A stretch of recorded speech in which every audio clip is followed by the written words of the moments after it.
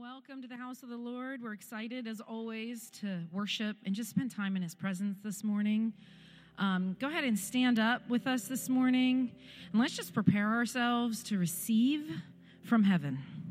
I don't know about you, but there's nothing that compares to just being in His presence and releasing up to Him all the things that are heavy. All the things I don't know, all the things I can't fix, all the things I don't like, all the things. And just releasing them and deciding in this moment, I'm just going to be. I'm just going to be, and I'm just going to worship. And it's just like my favorite part of the whole week. It's my favorite part of my relationship with God. Honestly, this is my favorite part, guys, is coming here and being here with you guys and entering in as a family and receiving from heaven. Guys, I'm going to read a call to worship this morning out of Psalm 24. So just close your eyes. Just as I read this, just picture yourself in this story here. Lift up your heads, O you gates, and be lifted up, you everlasting doors, and the King of glory shall come in. Who is the King of glory? The Lord strong and mighty, the Lord mighty in battle. Lift up your heads, O you gates, lift up, you everlasting doors, and the King of glory shall come in. Who is the King of glory? The Lord of hosts. He is the King of glory. So, Father, we come before you this morning, the King of glory, the Lord of hosts. We come before you to worship you, to bow down before you, to seek your face. Father, have your way in this place today. Do what you want to do. We release it all to you. We worship you. In your precious name we pray. Amen. Amen. Let's worship.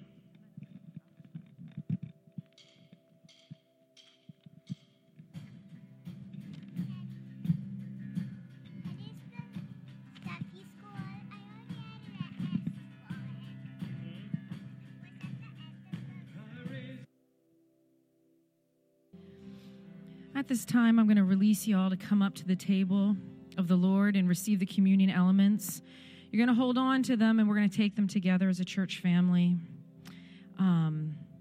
Jason and I had the opportunity to go away this week, and we took communion as a group to the conference we were at, and I've just never sat under Pastor Dan Backins, and he's such a passion for the sacramentality, for the divine impartation of grace of communion. And every time we go and he's there, I mean, he just brings you to a whole nother level of understanding regarding the Lord's Supper.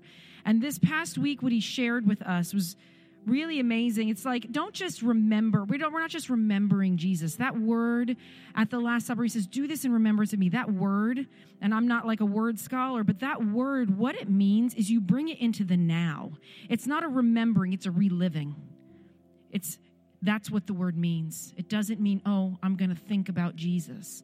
Although that's how I get to reliving, actually. I mean, that's my way to get there, is I just begin to think about him. But it's a reliving. So this morning, as we come and we receive the body and the blood of Jesus, Pastor Jason's going to come up and we're going to take communion together. But I just want to prepare your heart. We're not going to just think and remember him. We're going to bring his sacrifice into the now. Into the now. Who needs the body and the blood of Jesus in the now? So I release you to come down and take the elements, circle back to your seats, and again, hold on to them. We're going to take them together.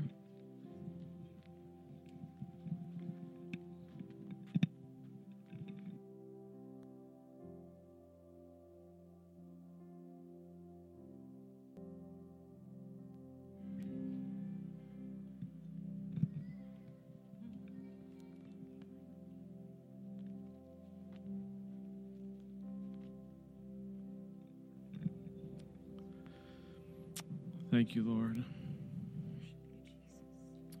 Thank you, Lord. Father, just as we just talked about, Father, we bring that day, that moment, that time from the past to now.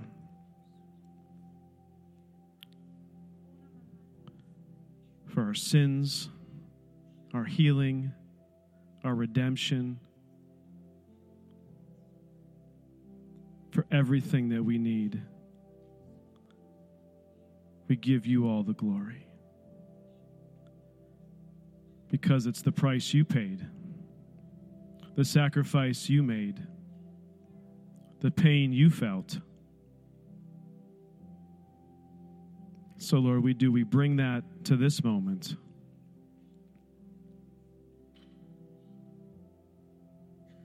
And as we take these elements,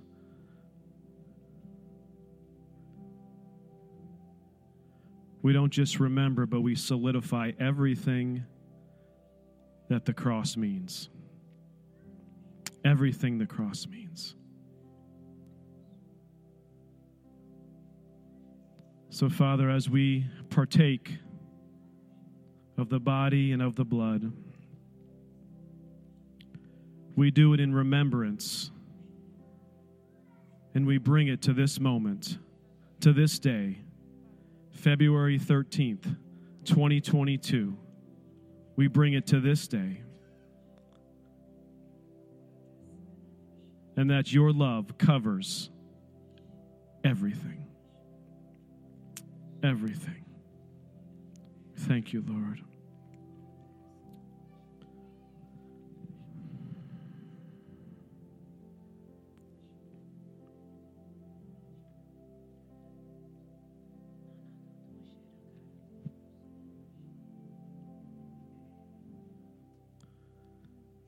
Thank you, Lord.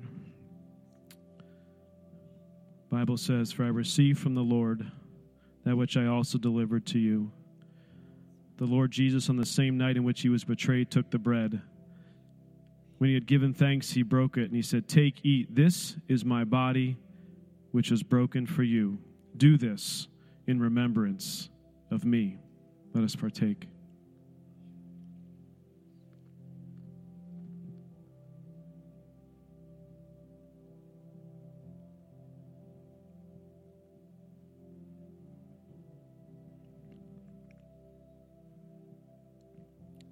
In the same manner,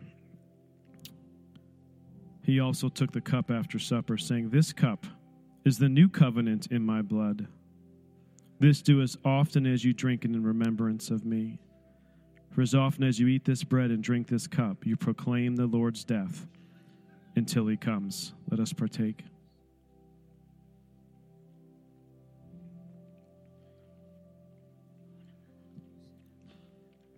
Father, we worship you. We glorify you. We honor you. We thank you. We thank you, Lord. I encourage you this morning as we continue to worship to call upon the name of the Lord, to cry out to the Lord your God for that which has weighed heavily upon you. Over and over in my spirit, there was a song we sang when we were kids. The Lord thy God in the midst of thee is mighty. The Lord thy God in the midst of thee is mighty. High and lifted up. Worthy of our worship. Worthy of all things. I encourage you, church, call upon him this morning. Cry out to the Lord your God, for he is mighty. He is mighty this morning.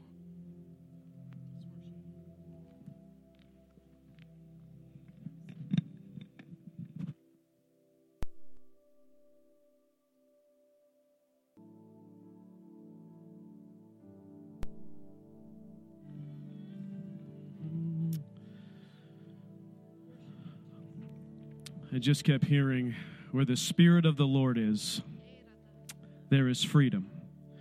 Where the Spirit of the Lord is, there is freedom. And I began to sing a song with just those words. Where the Spirit of the Lord is, there is freedom.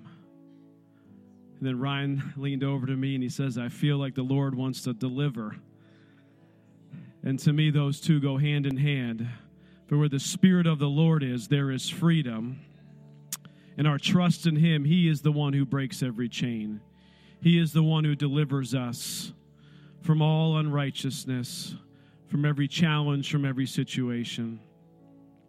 So if that's you this morning, if you're like, I have been holding on to something for far too long, and I am no longer going to carry it. I may have walked in here carrying it, but I'm going to walk out of here without it, and I'm going to bring it to the altar today. I encourage you, I'm going to ask the band to play that again, the chorus, Worthy of It All. And if that's you this morning, just come down here. Just come down here and cast that care, that burden, that weight, and place it at the altar this morning. You don't have to stand up here long. We're not going to come and pray for every person that comes up. Just walk up, signal that you're giving it to Him, and you can go back to your seat. As simple as that. Where the Spirit of the Lord is, there is freedom. Where the Spirit of the Lord is, there is freedom. So let's worship Him.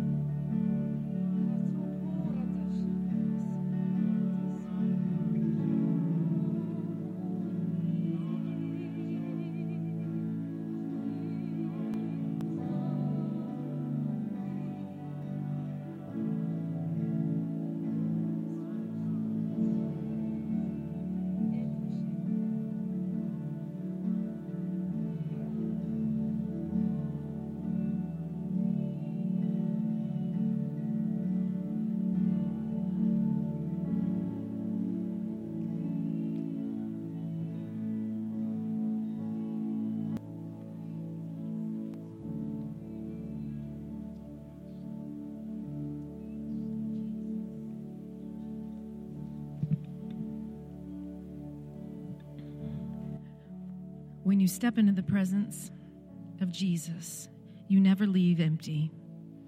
You never leave empty-handed. And if you say to yourself, well, I can do Jesus at home on my couch. I can do Jesus out in nature. I can do Jesus in my bedroom. I can do Jesus without getting up and coming up front. There's truth to that. But never in the Gospels do I see Jesus ministering from a distance. It's when people pressed up against Him.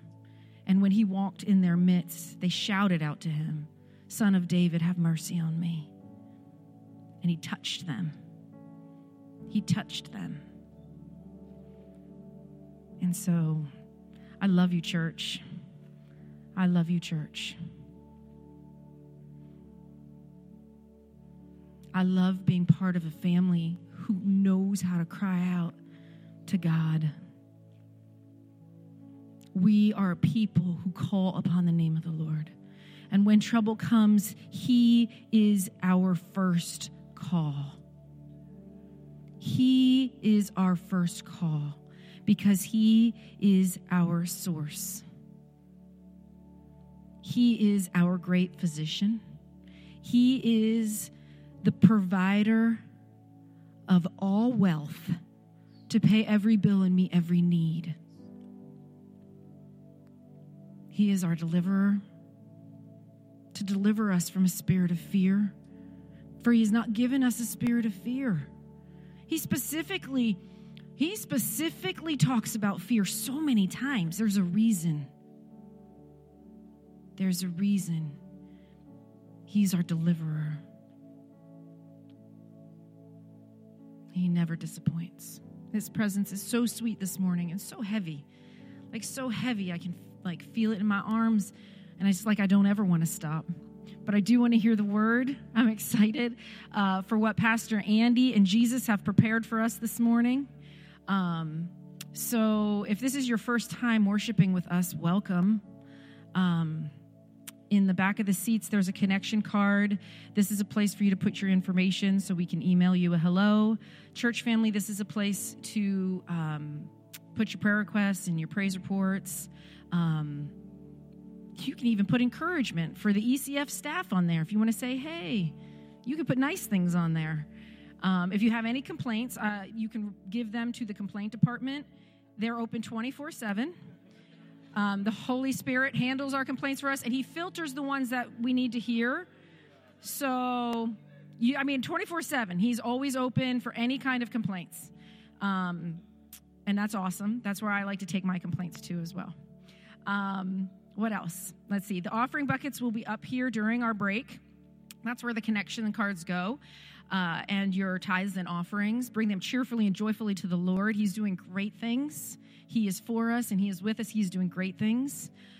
Kid Corner is open. ECF kids, go get your bag and enjoy the rest of service. If you're a guest and have a child, I have special guest bags over there for your child, and we'll get that to you and help them enjoy the rest of service. So let's greet one another and love on one another, and we'll come back together in about 8 minutes.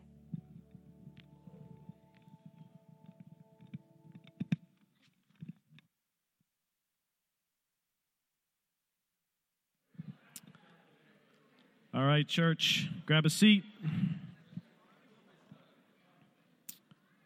I'm okay, thank you. Yeah, I'm okay. All right, guys, grab a seat. Got just a few quick announcements, and Pastor Andy's got a great word for us on the spiritual discipline of worship. Can't wait to hear what he has to say. So just two quick announcements. Number one is, as you know, as a church, we partner together with the City Mission, and we provide them soap, laundry soap. We have a goal of 50 bags of soap per month. And Spirited Sisters add to that. They do 15 additional per month. So it's 65 families each month we bless with laundry detergent. And specifically why that came up is I don't believe that with food stamps or some of the other ways to pay that's eligible. And so we wanted to bless people with something that they can't really get easily on their own. So a couple ways to give. You can bring it in. You can find it at Walmart in little 1-pound bags. And then right outside the family room is like a missions board. And you can just drop those right there. There's a sign. Or you can just write on your offering envelope other and just write soap and give to soap. And then we have a team that goes out and gets it and delivers it to the City Mission, usually every couple months. I think we're covered through March. Stace, we're covered through March, right? At the moment with soap, I believe so. So we're working on April's soap count right now, maybe a little bit more for March. Then the other second announcement I have is you don't have a slide up, but there is a brochure on that back table right behind L right there, that little table with the candles. Looks like this. It's for our LCA tour night. So we have a school here that's linked with the church called Leadership Christian Academy. We got 5 of our little ones that go there, and the school is a huge blessing to us as a family and to this community, really. I think there's 17 to 18 different churches that send students here. But if you know of anybody who is interested in looking for an amazing Christian private school for next school year, there's an open house this Thursday night. The details are all on the little card that looks like this. You can grab one on the way out. Okay, offering. I want to pray over offering. I have a quick scripture to read, and then we'll pray, and we'll get Pastor Andy up here. Matthew 6:19 through 21, and I want to read this. It says, "Do not lay up for yourselves treasures on earth, where moth and rust destroy, and where thieves break in and steal, but lay up for yourselves treasures in heaven, where neither moth nor rust destroys, and where thieves do not break in and steal. For where your treasure is, there your heart will be also." Where your treasure is, there your heart will be also. And as I read this verse this week, I started singing, "Oh, come, let us adore him." Now, I'm not going to sing for you this morning. And everyone said, "Thank you." So, oh, come, let us adore him. And I was thinking of the three wise men as they brought gifts. They brought offerings. And what did they do? They brought them and they gave them and they laid them at Jesus' feet. And they worshiped him. They bowed down before him. And I think that's a great indication where we come. I know we come and give joyfully, but I want us to remember when we come, we are coming and saying, oh, come, let us adore him, the King of Kings, the Lord of Lords, the one who is our provider of all things. Let us pray. Heavenly Father, we just thank you, Lord, for every gift, every giver. Father, we thank you, Lord, that our treasure is in you. Our hearts are turned to you. And Father, we just pray a blessing over every tithe and offering and giving toward our capital fund, Lord, to missions, for the soap drive, for all the things that we're doing at this church. Lord, we thank you for it. We bless it. And Father, I just pray a blessing over this message today. Father, open our ears and our eyes to see and to hear your goodness. In your precious name we pray. Amen. Amen. Pastor Andy.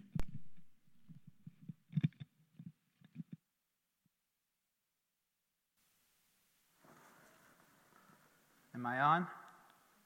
Yes? Awesome.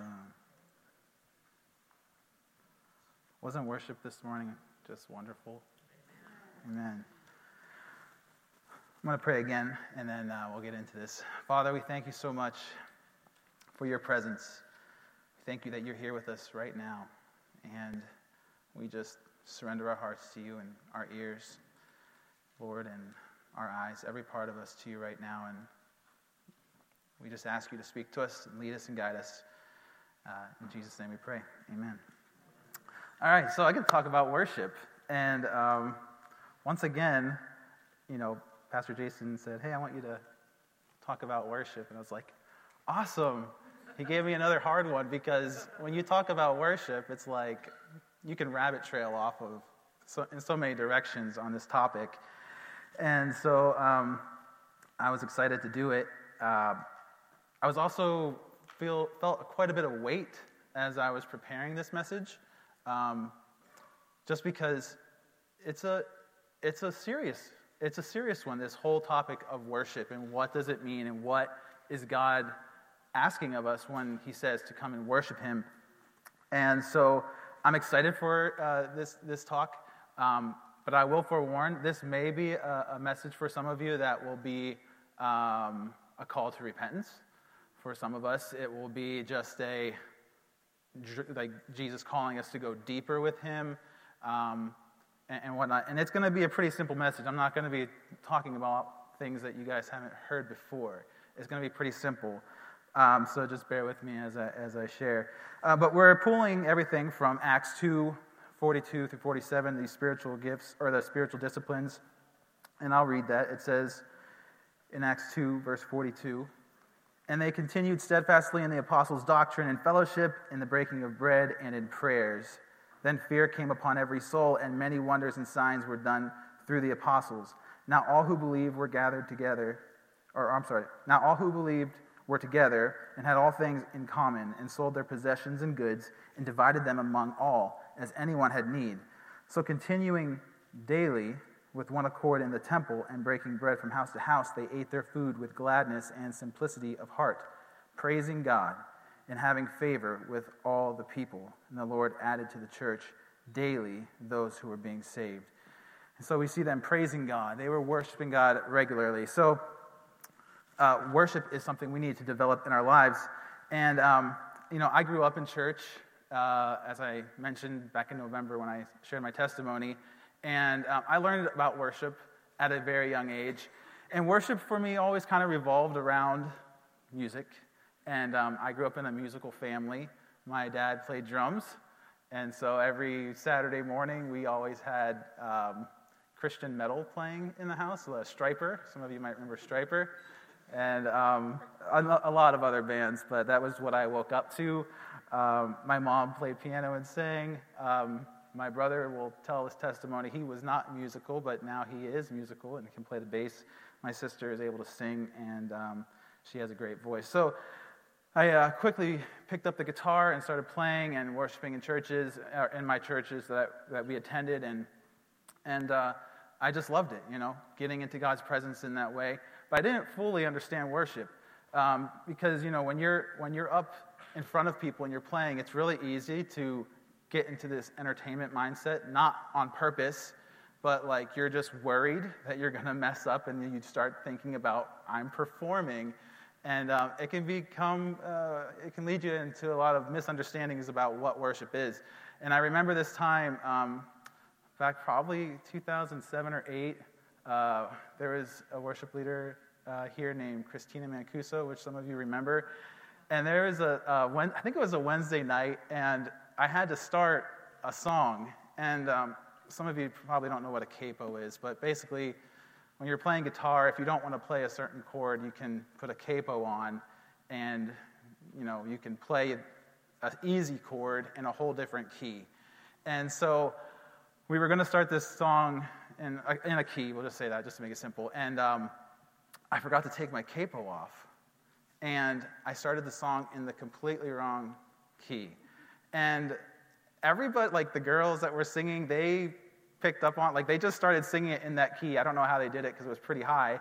And the musicians, they also, started playing, and they figured out, what was going on, and they saw my chord figurations, and they jumped on board. But then halfway through the song, I realized my capo was on, and I freaked out, and I was like, oh no. And so in the strum, I'm like, capo off. I set it down, I kept strumming, and now I'm leading the song. It's in a completely different key.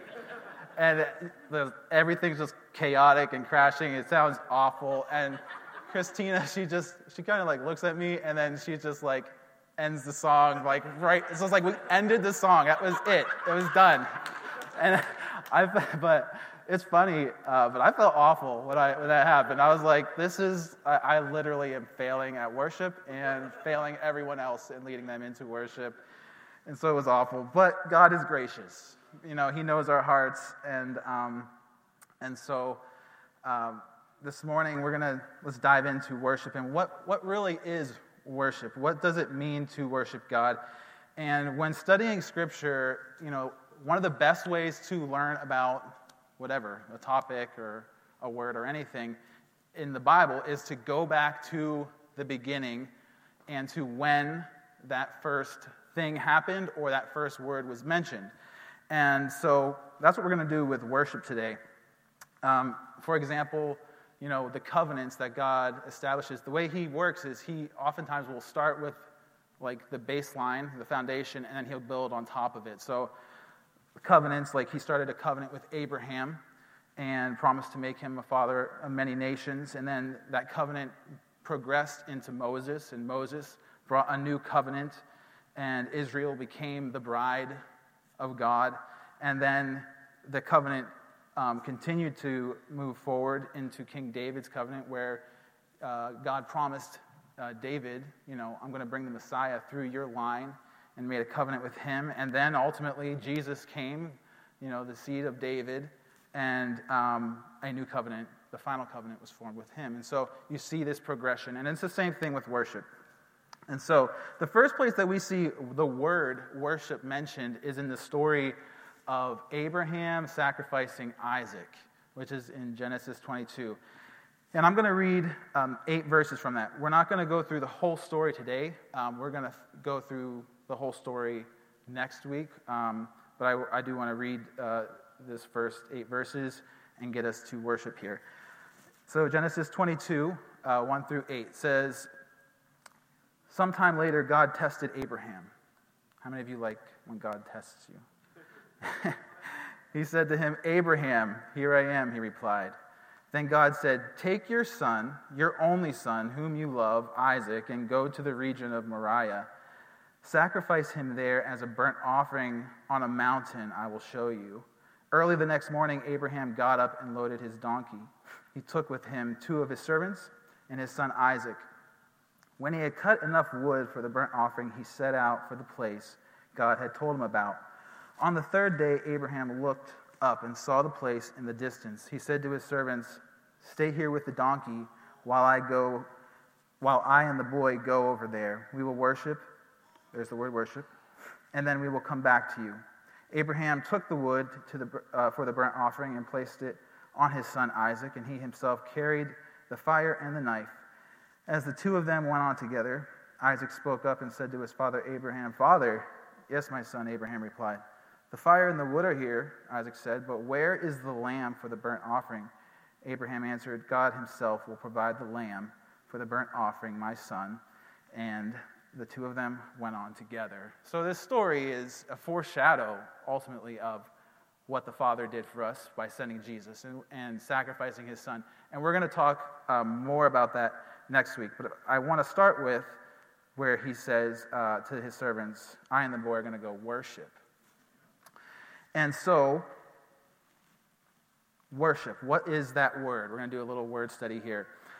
The word for worship in this passage is the Hebrew word spelled S-A-H-A. I'm going to try to say it. Shah-ha, something like that. But we'll just say saha because it's so much easier. Okay, here's what it means, though, in the original language, in Hebrew. It means to depress, to prostrate, especially reflexive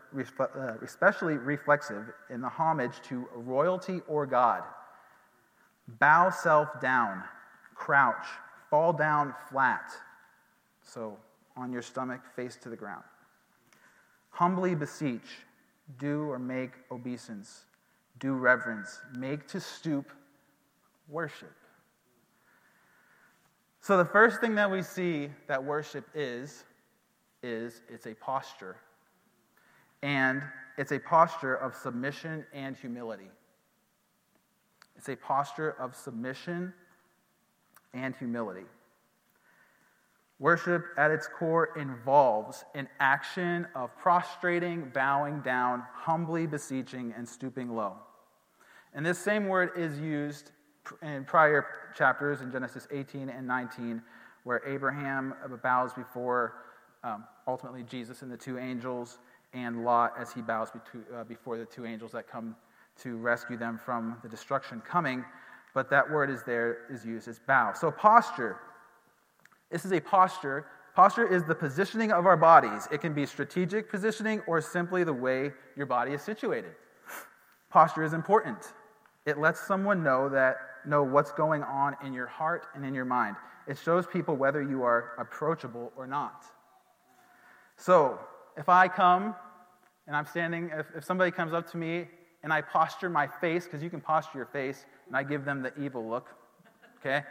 And I come up with my hands up, am I approachable? No. You don't, at least, unless you're the same way. You're like, let's do it, right? So, that's not, okay, so another posture, hand to the face. How many have experienced that? Yes. I'm not approachable.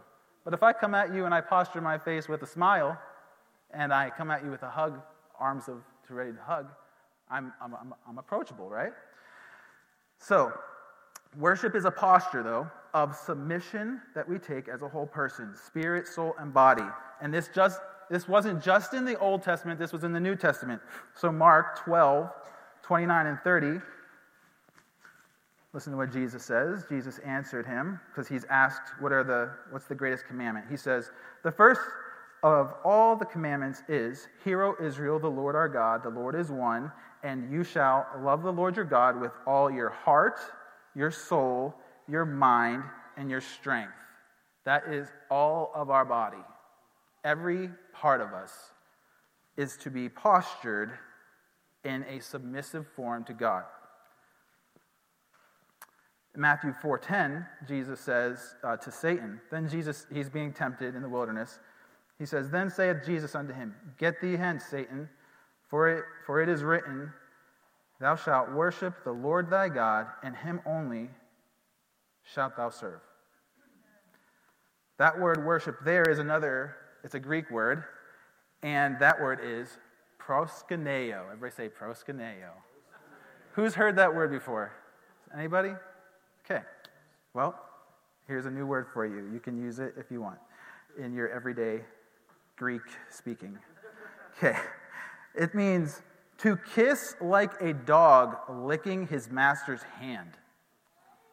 Worship, the way Jesus described it, means To kiss like a dog. To lick your master's hand. You know, dogs, they love their masters. Who has a dog? Okay? They love their masters. Do cats come and lick you? No. But dogs, they want to be with you. They want to be close to you. They want to cuddle you. They want to lick you until you just cannot handle it anymore, right? It means to fawn or crouch. It means to prostrate oneself in homage, to do reverence, to adore. It means that is worship. So these physical postures are motivated by the things, though, that we feel, and ultimately the things that we believe in our hearts. Our actions reveal our beliefs. If there's one thing you should remember today, your actions reveal your beliefs. I have that written on my wall at home. I made a chalkboard wall in my room. It's kind of childish, but I love it. And so it's so nice. You can just come in your room and be like, oh yeah, I need to remember this, write it down, or this is a great thing to remember. So, you know, the things that we do reveal what we believe. And worship is the same way. If worship means to bow down and submit ourselves to God, and we are not willing to do that, and we're not doing it, then what do we really believe, right? Our actions reveal our beliefs. Beliefs determine what we think, say, and do, and that goes for our posture. You can see people in movies. How many of you like movies, right? So I do. And how many of you have ever watched a movie where there's a king, and someone is forced to bow down, or they come before him and they do not care about this king, they hate this king, but they still bow down before him? There's a lot of reasons that we will prostrate and bow down ourselves. And usually in those movies, they're afraid, right? They're like, I'll do whatever you say, just don't kill me. But then you see movies where there's a king and people bow down to him in reverence and honor and love.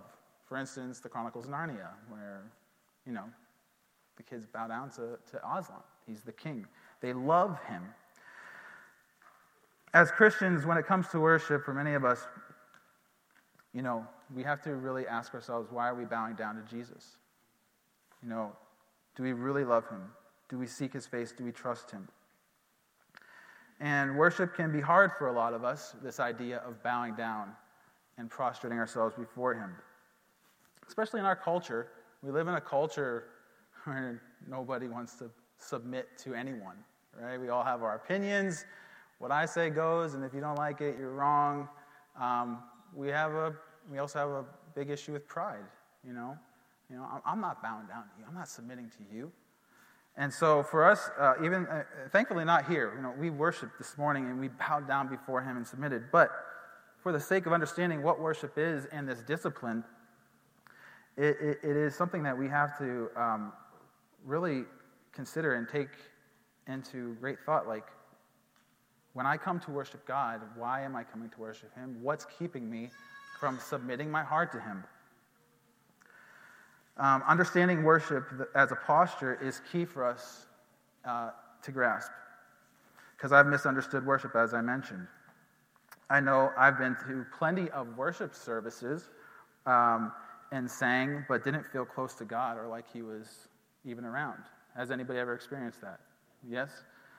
And it's very easy to blame our worship, quote-unquote, experience on those leading worship, right?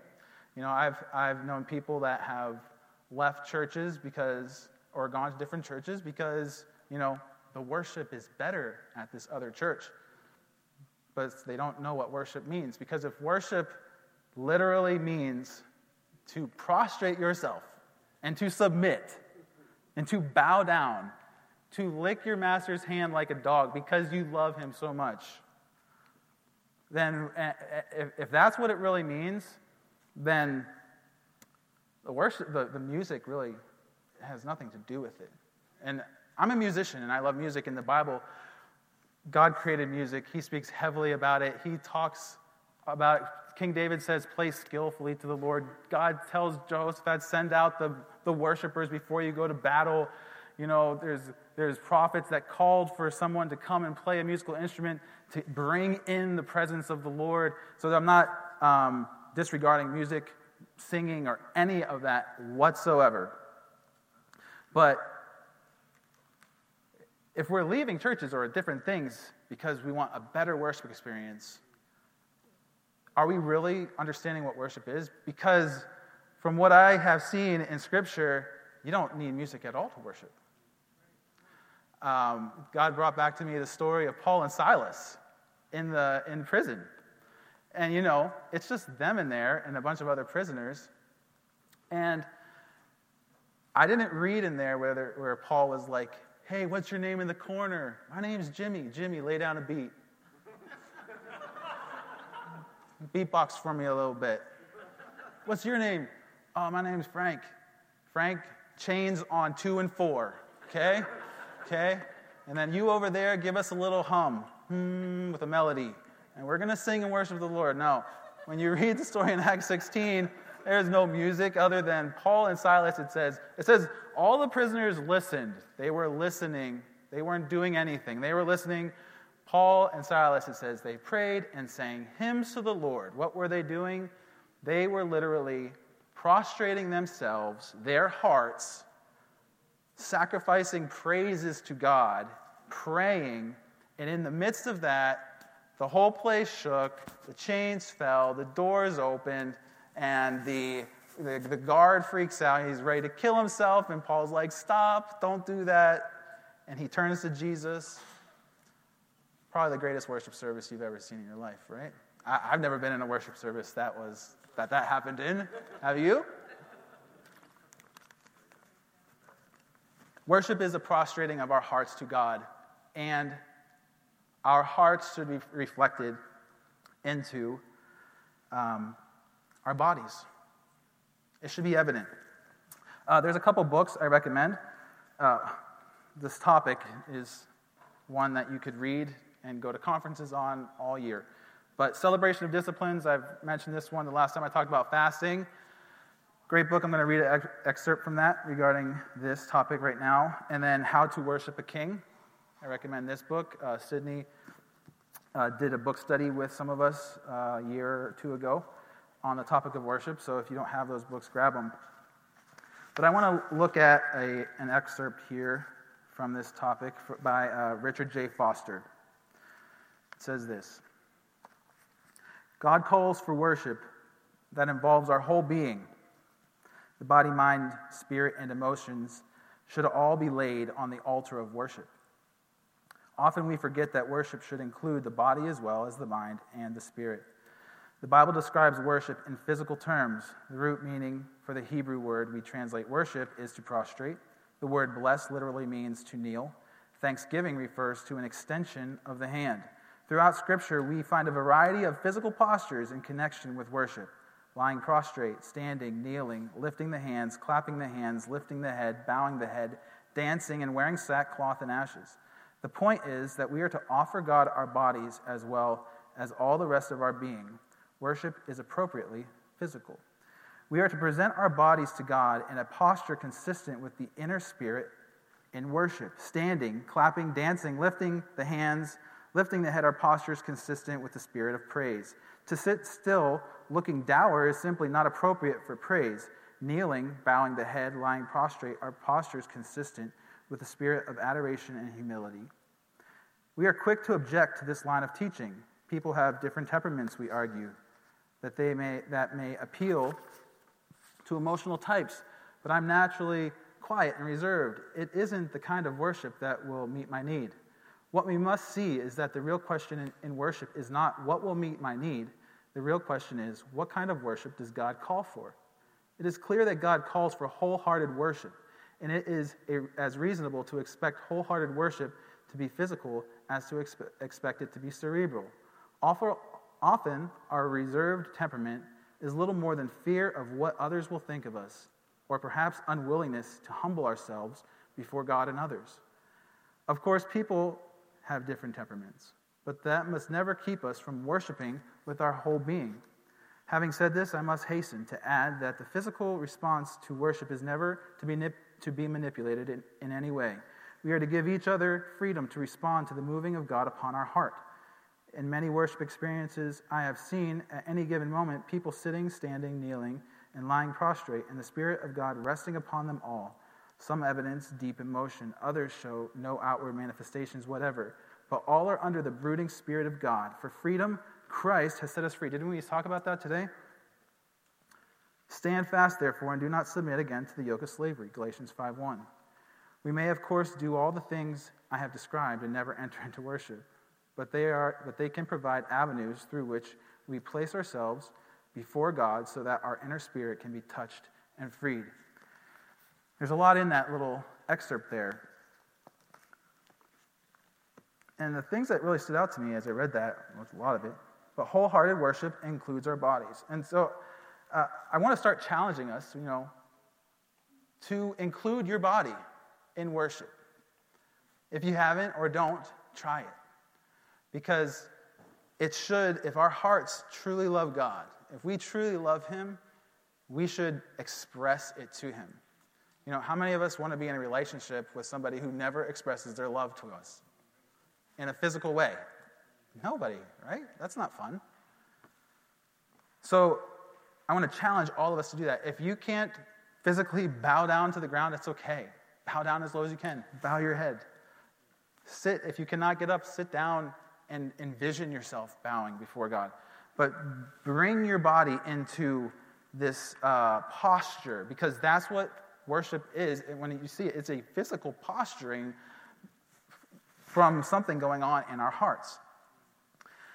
The other thing he says, the real question in worship isn't what will meet my need, because the fact of the matter is that when we genuinely worship God, our needs will be met. The real question is, what kind of worship does God call for? What kind of worship does God call for from us? Is He worthy of our whole bodies adoring Him? I'm going to read Ezekiel 1, 2 through 2:2. So it's quite a passage, and I hope you don't mind me reading these long passages of Scripture. But I want you to imagine what Ezekiel sees here, and then how he responds. It says, "Now it came to pass in the 13th year, in the 4th month, on the 5th day of the month, as I was among the captives by the river Chebar, that the heavens were opened, and I saw visions of God. On the 5th day of the month, which was in the 5th year of King Jehoiakim's captivity, the word of the Lord came expressly to Ezekiel the priest, the son of Buzi, in the land of the Chaldeans by the river Chebar. And the hand of the Lord was upon him there. Then I looked, and behold, a whirlwind was coming out of the north, a great cloud with raging fire engulfing itself." Just imagine this. "And brightness was all around it, and radiating out of its midst like the color of amber, out of the midst of the fire.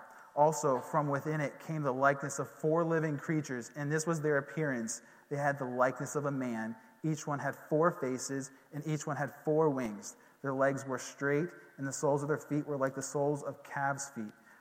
This is a picture of the things going on around the throne of God. "They sparkled like the color of burnished bronze. The hands of a man were under the wings on their 4 sides, and each of the 4 had faces and wings. Their wings touched one another. The creatures did not turn when they went, but each one went straight forward. As for the likeness of their faces, each had the face of a man. Each of the 4 had the face of a lion on the right side. Each of the 4 had the face of an ox on the left side, and each of the 4 had the face of an eagle.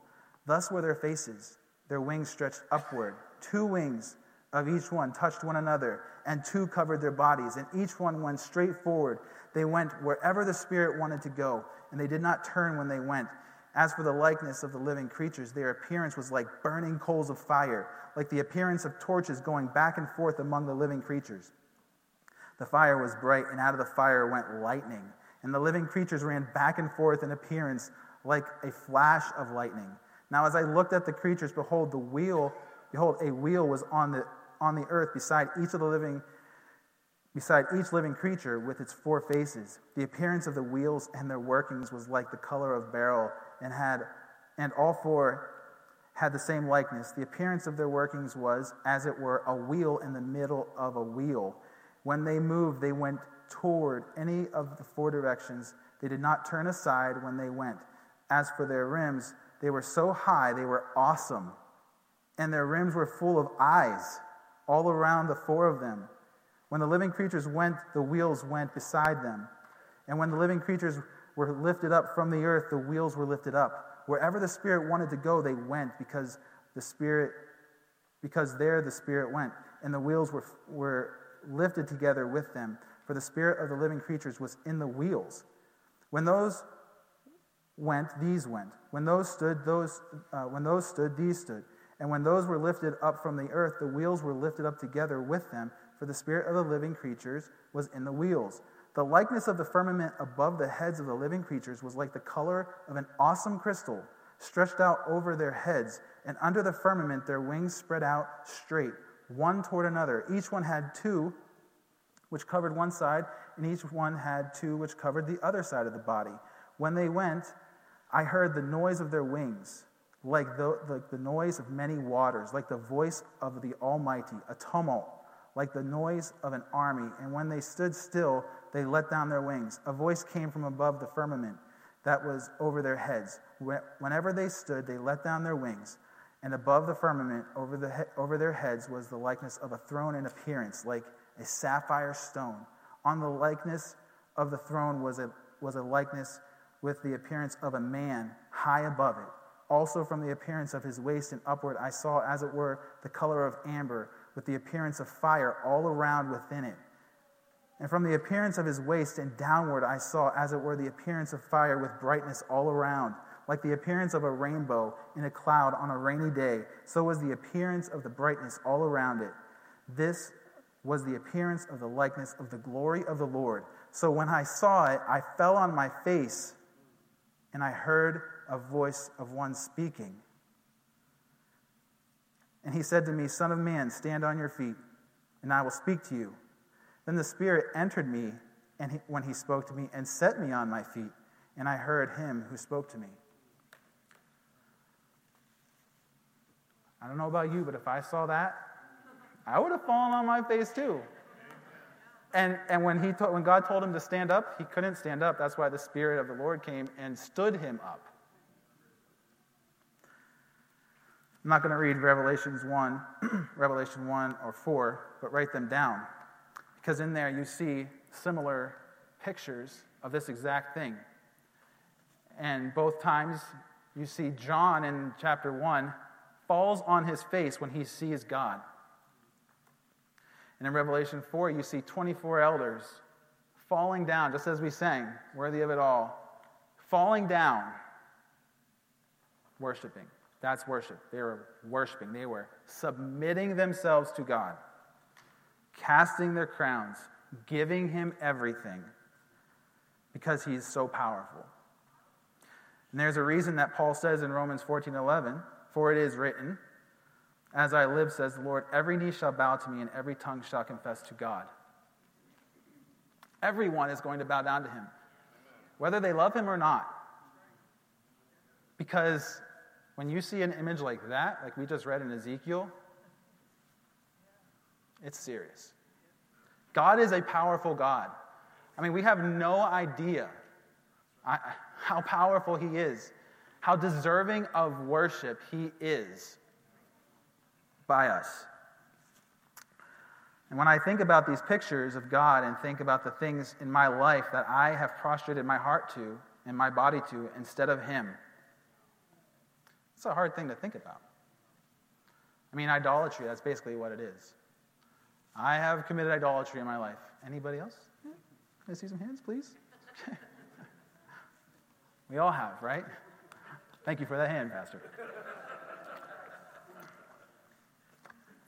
Idolatry is a real thing. There's so many things you can worship. You don't need to go to another country and worship an actual physical idol.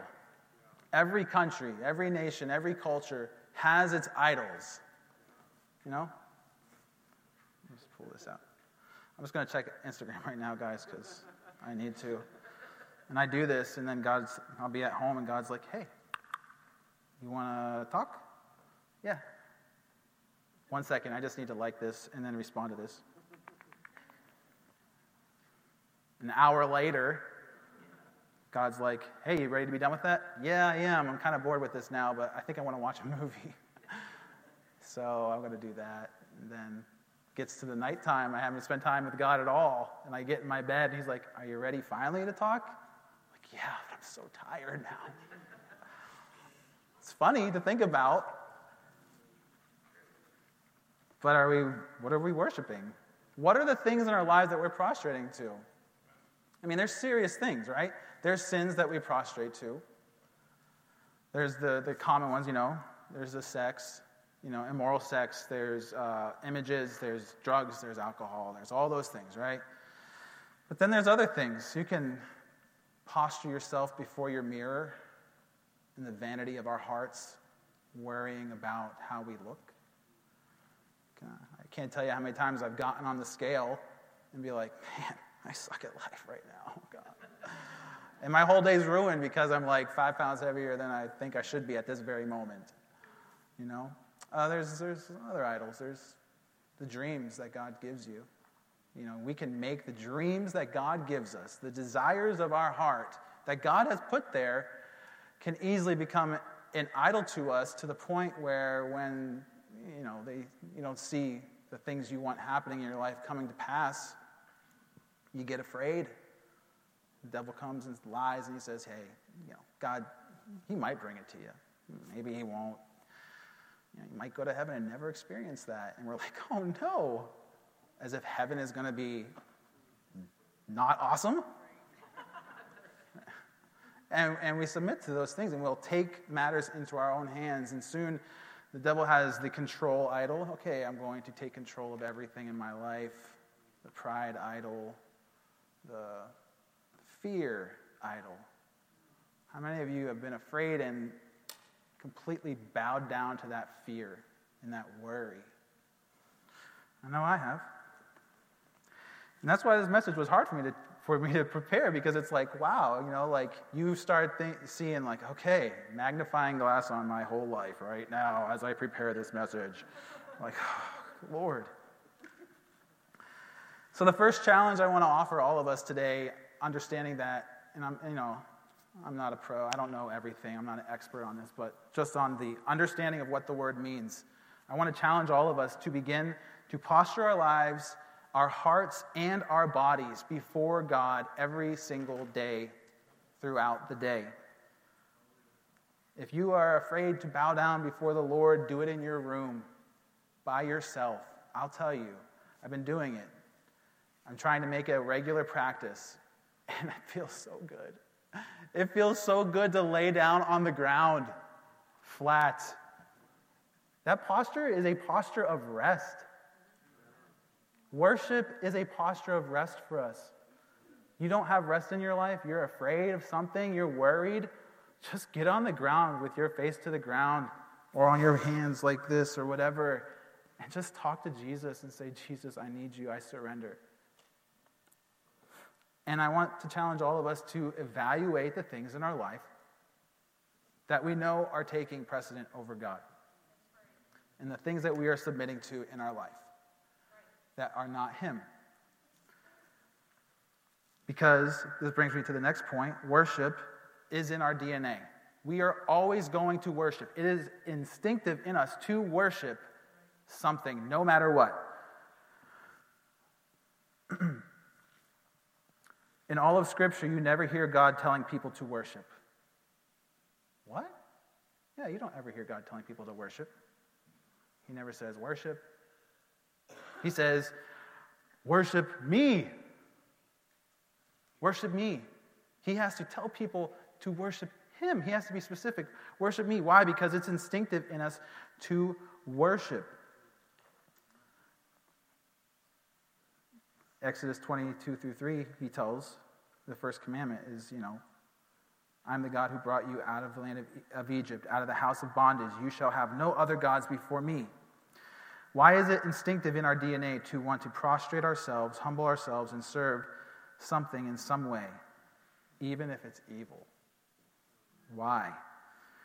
Because we were created by love, right? 1 John 4:8, God is love. If God is love, He created us in love, by love, for love, everything. It's love. And perfect love naturally submits itself to the one it loves and is willing to sacrifice everything. It wants to do it. Love naturally wants to lay down its life for another. That is the characteristic of love. Adam and Eve were created in and with and by perfect love in the image of God. It's instinctual. So, whether we are saved or still sinners, we are naturally always looking for things to prostrate and to praise. Think about celebrities. Think about athletes. Think about, anything that you love.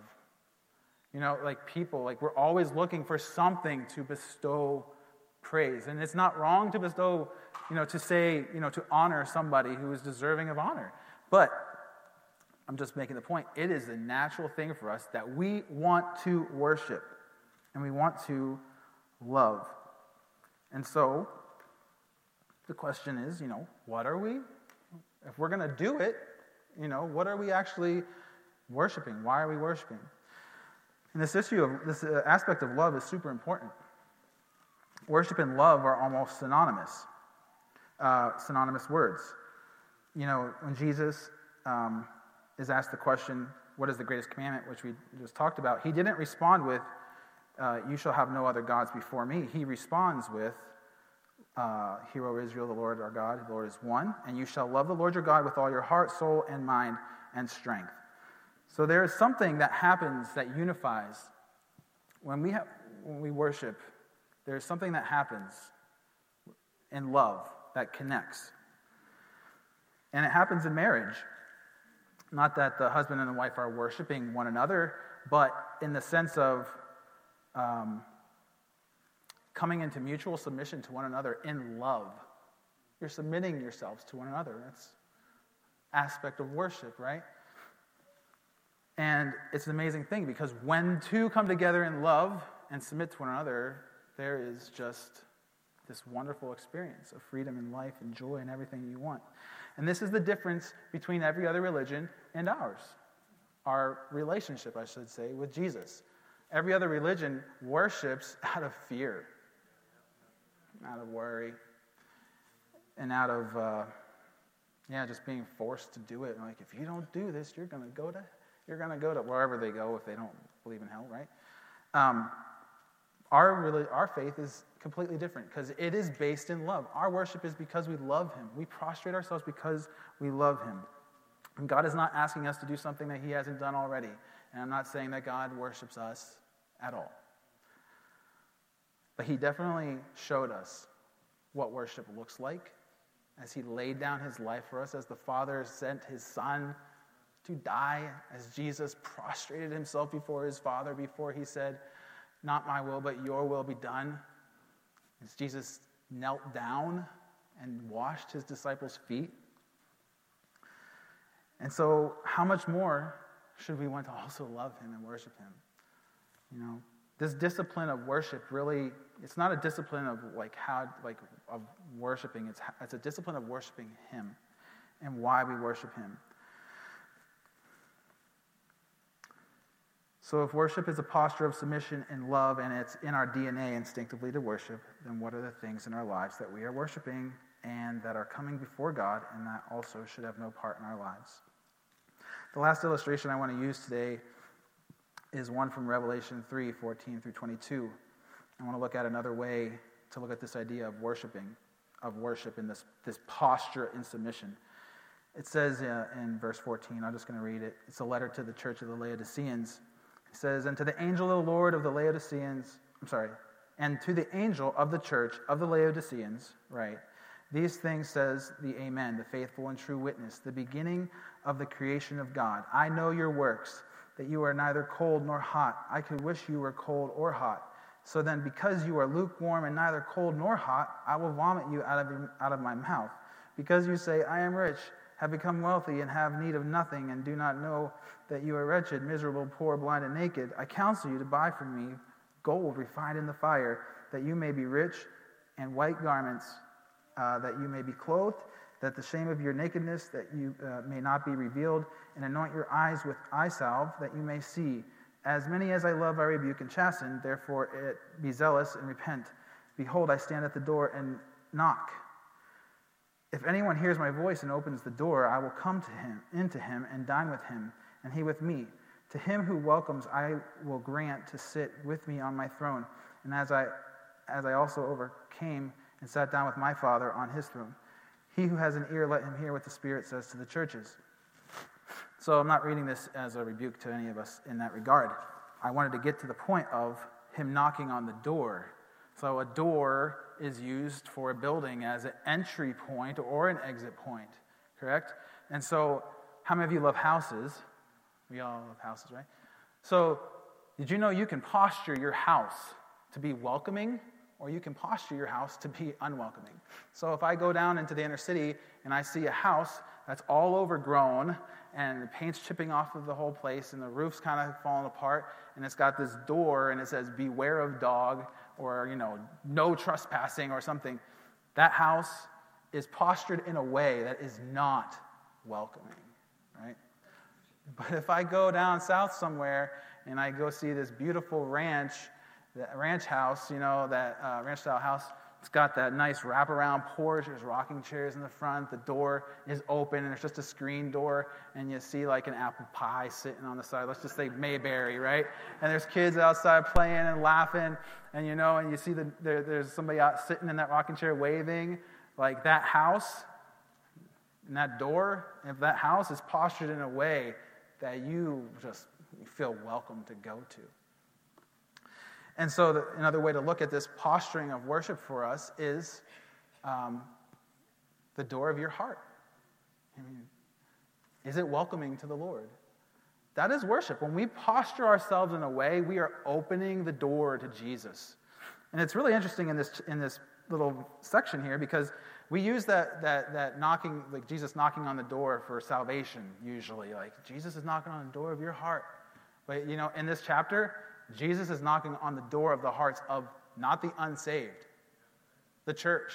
This church stopped worshiping, right? And so, for this image, when we think about worship and posturing ourselves and bowing down to him, think about the door of your heart. Is it open? Is it welcoming? I'm opening the door to him. In fact, Jesus, you don't even have to knock. Just come in, because we're family, right?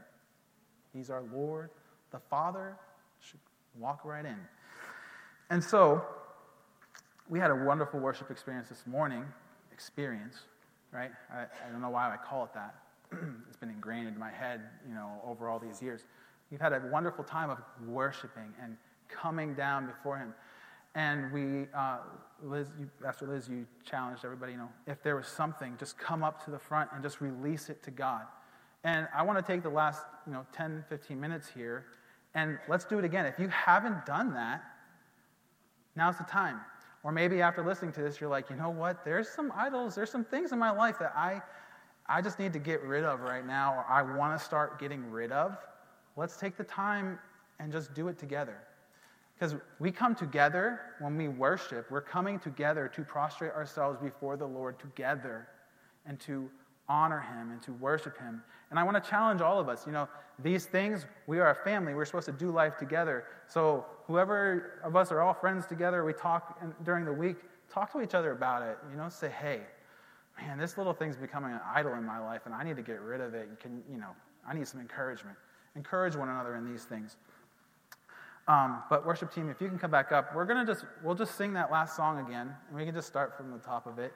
And I just want to challenge everybody. Think about this and just take the moment to just enjoy the Lord. Once again, I did not want this to be a heavy message in a way that was going to make anyone feel like condemned in any way or at all. But worship is the number one command. And if there is one thing that destroyed Israel and sent them into captivity every single time, it is the issue of they stopped worshiping Jesus or God. They stopped worshiping him. And so taking the time to develop this, opening the door to Jesus, you want peace, you want rest, you want life, you want joy, every desire of your heart to be fulfilled, it happens in this moment of submission and living in a submissive state before him. So I'm going to have our prayer group leaders, you can come up to the front. If you need prayer, I'm going to welcome you to come up and get prayer. But we're just going to take the last, like I said, 10 or 15 minutes here. And let's just get into that place of submitting to God and just ask him, what in my life right now is not right before you? What do I need to submit? What idol, what thing is taking your place? And evaluate the posture of your heart to Jesus. And if you don't know Jesus or you're far from him, just come up to the front. Posture yourself before him and say, Jesus, I want to know you. I need you. He died for our sins. He rose from the dead for us. And so I want to welcome you to come up here. So we can just turn down the lights again a little bit, and you guys can just begin playing, worshiping. And the altar is open for all of us to begin worshiping Jesus and letting his word speak to us. All right. And then I'll come back up at the end and close this out.